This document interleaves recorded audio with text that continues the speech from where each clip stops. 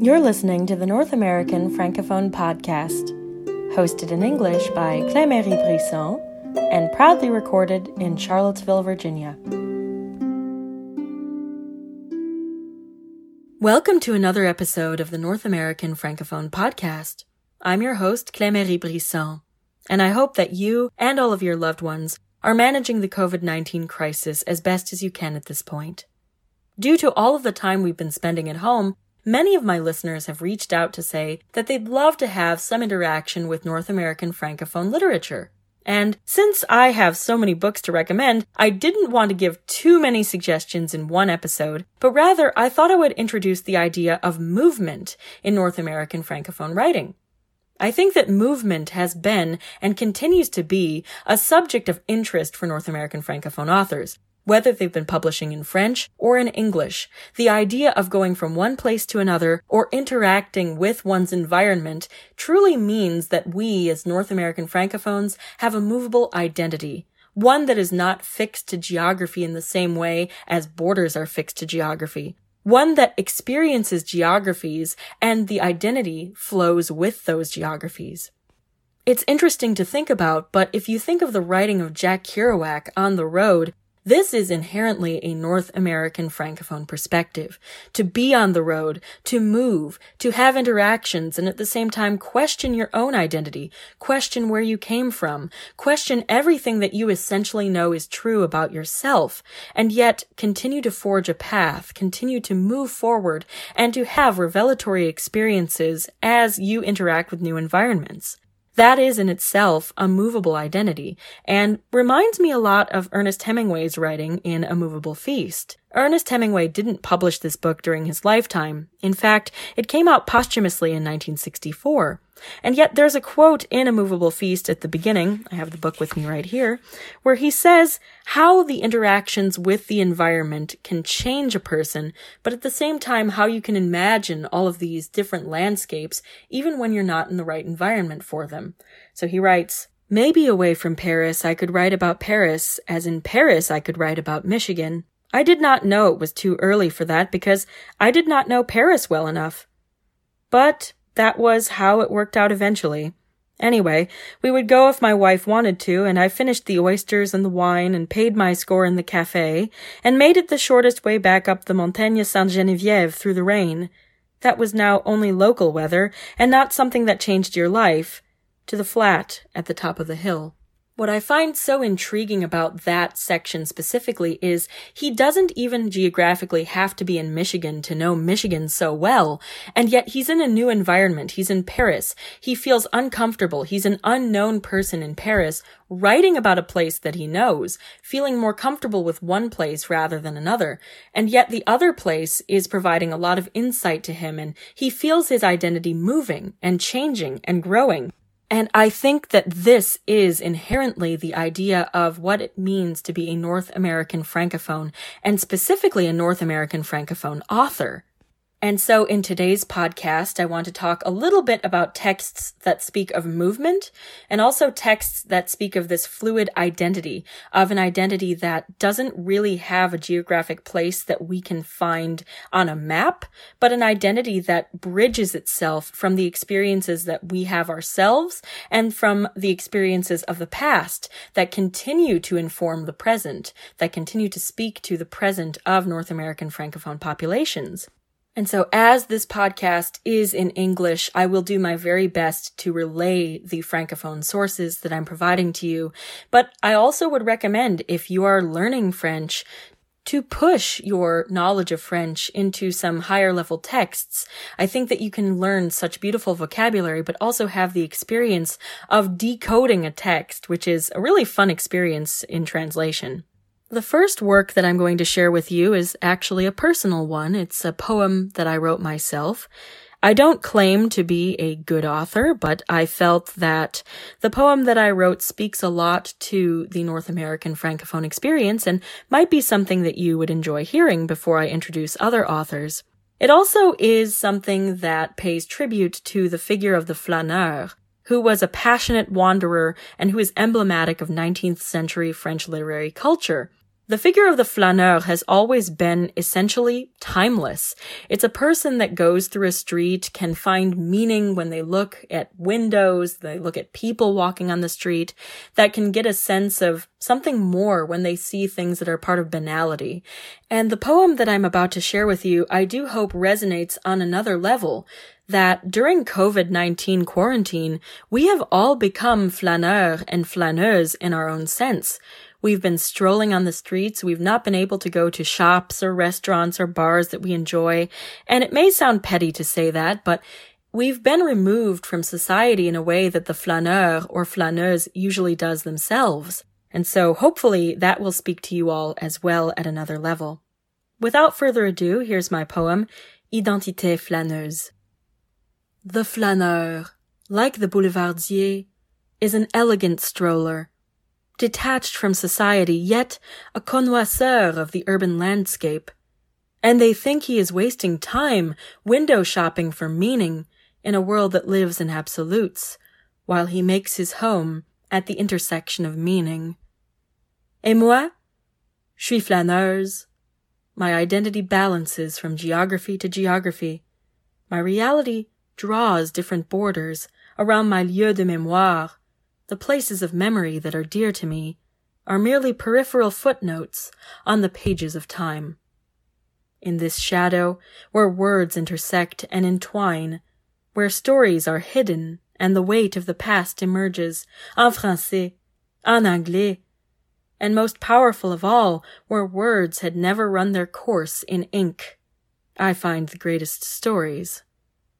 Engraved in the minds of those whose geography always had a double consciousness, a topography of remembrance, known only to those who kept watch, du passé, du poids de l'histoire, de l'avenir.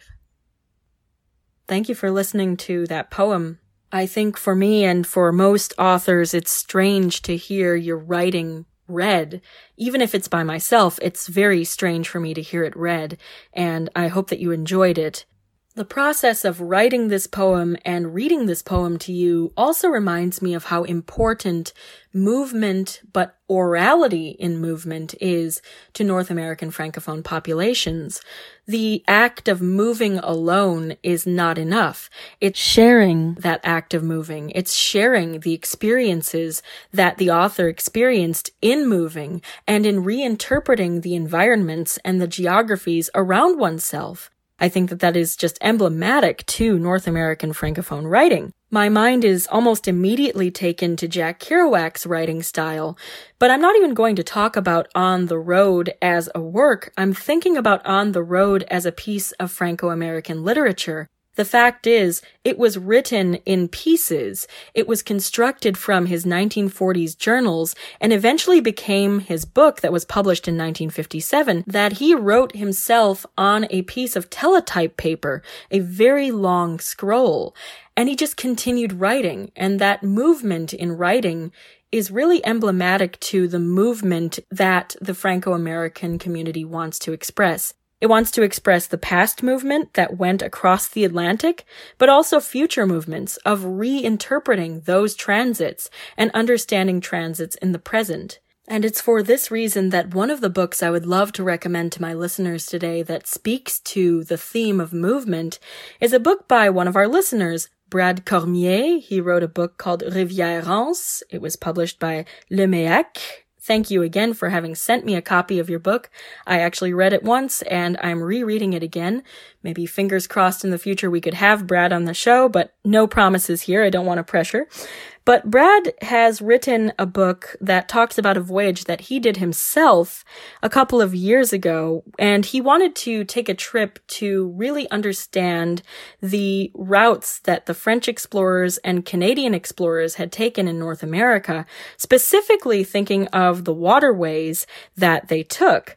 So he has himself taken waterways from the basin of the Great Lakes all the way to the Mississippi, and this has opened his eyes to the transits and to the stories that exist on terrain that we consider to be so innately connected to the United States, but whose stories have entrenched within them a North American Francophone voice.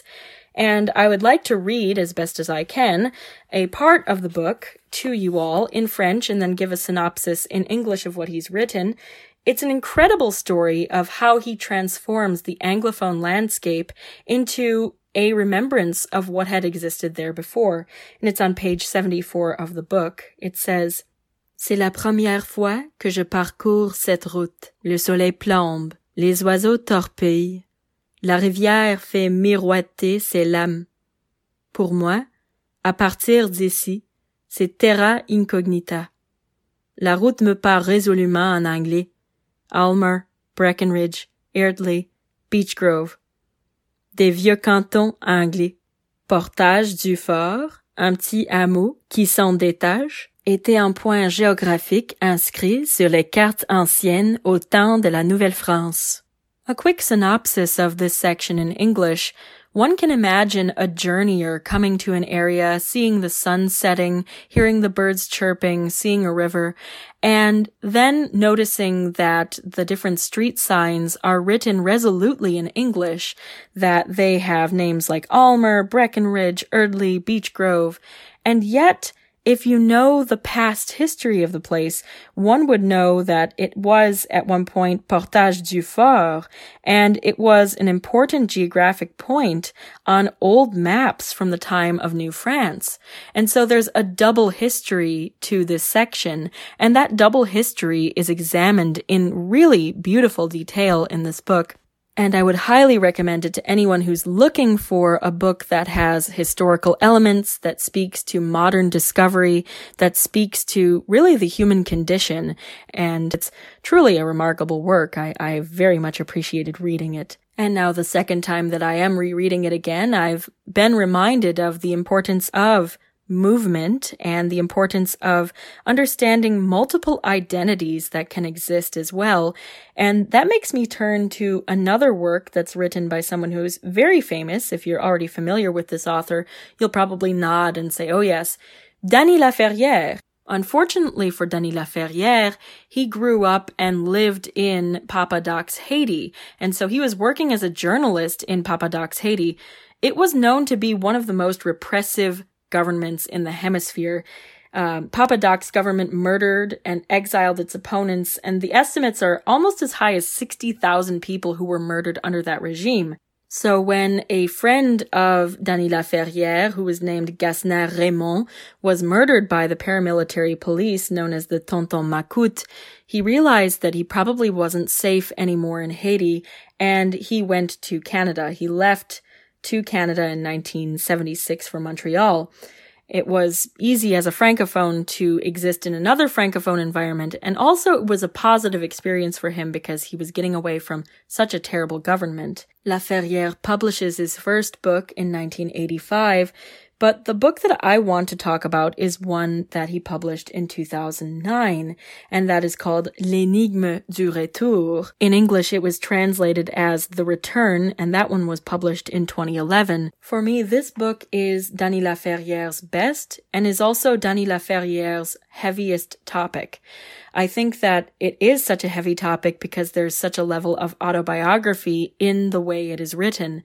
And what's interesting is that this book is written in verse. It's written as a poem, and yet it is also considered a novel. And there's some hybridity in that as well, in understanding place in question, understanding the text in question, understanding what it means to have a homeland, and having that in question as well. And the back of the book says, À la suite de cette annonce tragique, le narrateur décide de revenir dans son pays natal. Il en avait été exilé, comme son père, des années avant lui, par le dictateur du moment. From the dictator of the moment, he was exiled. And so there you can see that there really is an element of Dany Laferrière's own life in this work. And just to give you a small taste of the work itself, I want to read a very small excerpt from L'énigme du retour, where Dany Laferrière expresses how he feels in multiple places at once, how he understands geographies and past geographies that follow you. And I think that this does speak to the introduction I gave by Hemingway, and it also builds an intellectual bridge with the text of Brad Cormier and a little bit of my own poem as well. I feel that when Denis Laferrière wrote this, he is textually but also visually layering his past in this book, and I think it's a very beautifully written section, and also something that resonated a lot with me and also with these other texts. So without further ado, here's the excerpt. Je tourne au coin d'une rue de Montréal, et sans transition, je tombe dans Port-au-Prince, comme dans certains rêves d'adolescents, où l'on embrasse une fille différente de celle qu'on tient dans ses bras. I turned on a corner of a street in Montreal, and without even a transition, I fell in Port-au-Prince. Like in certain adolescent dreams, where one kisses a different girl than the one that we keep in his arms. That is very powerful. The idea that there is something there that isn't there, that there is a memory, a trace, a movement of thought that exists between two geographically disparate regions. And there's always desire for movement in all of these stories, and in the folklore even of French Canada.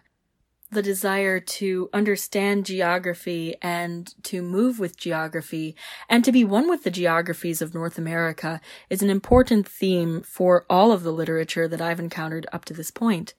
And I wanted to highlight a special part of the culture of the literature and the stories of Quebec by reading a small excerpt of La Chasse-Galerie, or The Flying Canoe. This is by far the most well-known piece of North American Francophone folklore and French-Canadian folklore in general. The one that I'm going to be reading to you was written by Honoré Beaugrand, and it appeared in an 1892 publication called The Century Illustrated Monthly. And it comes with a very beautiful picture of a flying canoe that was hand-drawn. I'll definitely be posting the image and the text to the social media of the North American Francophone podcast. But what is most interesting to me in this piece of folklore is the story of how the canoe flies. It's the imaginative aspect of movement in the North American Francophone literary world, and I thought I would read it to you because it is quite beautifully described. The last words were hardly pronounced when we felt the canoe rising in the air to a height of 500 or 600 feet. I felt as light as a feather, and at Baptiste's command, we commenced paddling like sorcerers that we were. At the first stroke of the paddle, the canoe shot out like an arrow, and off we went under the protecting wing of Le Diable himself. It fairly took my breath away, and I could hear the bow of the canoe whizzing through the crisp air of the night. We went faster than the wind, and during the first 15 minutes we sailed over the forest, without perceiving anything else than the dark heads of the great pines. It was a beautiful night, and a full moon lighted up the sky like the midday sun. It was terribly cold, though, and our mustaches were fairly frozen, while our bodies were all in a perspiration. We were paddling like demons at work in the lower regions. We soon perceived a bright, glistening belt of clear ice that shone like a mirror. That was the Gatineau River, and then the lights in the farmhouses, which were mostly lit up on New Year's Eve. We began passing the tin-covered steeples as quickly as telegraph poles fly past in a railway train, and the spires shone in the air like the bayonets of the soldiers drilling on the Champ de Mars in Montreal. On we went like tous les diables, passing over forests, rivers, towns, villages, and leaving behind us a trail of sparks. It was Baptiste Durand, the possédé, who steered the canoe because he knew the route, and we soon came to the Ottawa River, which we followed down to the Lac des Deux Montagnes. "Look out there," said Baptiste. "We will just skim over Montreal and frighten some of the fellows who may be out at this hour of the night. Joe, clear your whistle and get ready to sing your best canoe song. Canot d'écorce, my boy." The excitement of the trip had braced me up, and I was ready for anything. Already we could see the lights of the great city, and with an adroit stroke of his paddle, Baptiste brought us down on a level with the summit of the towers of Notre Dame. I cleared my throat and sang Canot d'écorce, while my camarade joined heartily in the chorus.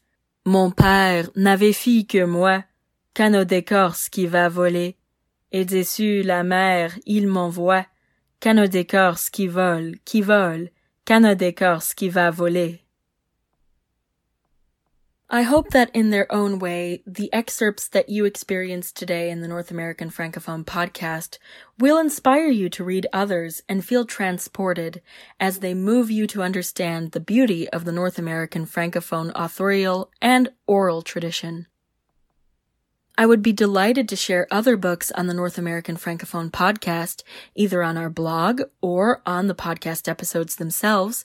And if you have any feedback, feel free to always contact on thefrancophone.com or by email at northamericanfrancophone@gmail.com. Until next time, I hope that you remain happy, healthy, and safe, and thank you once again for supporting the North American Francophone podcast.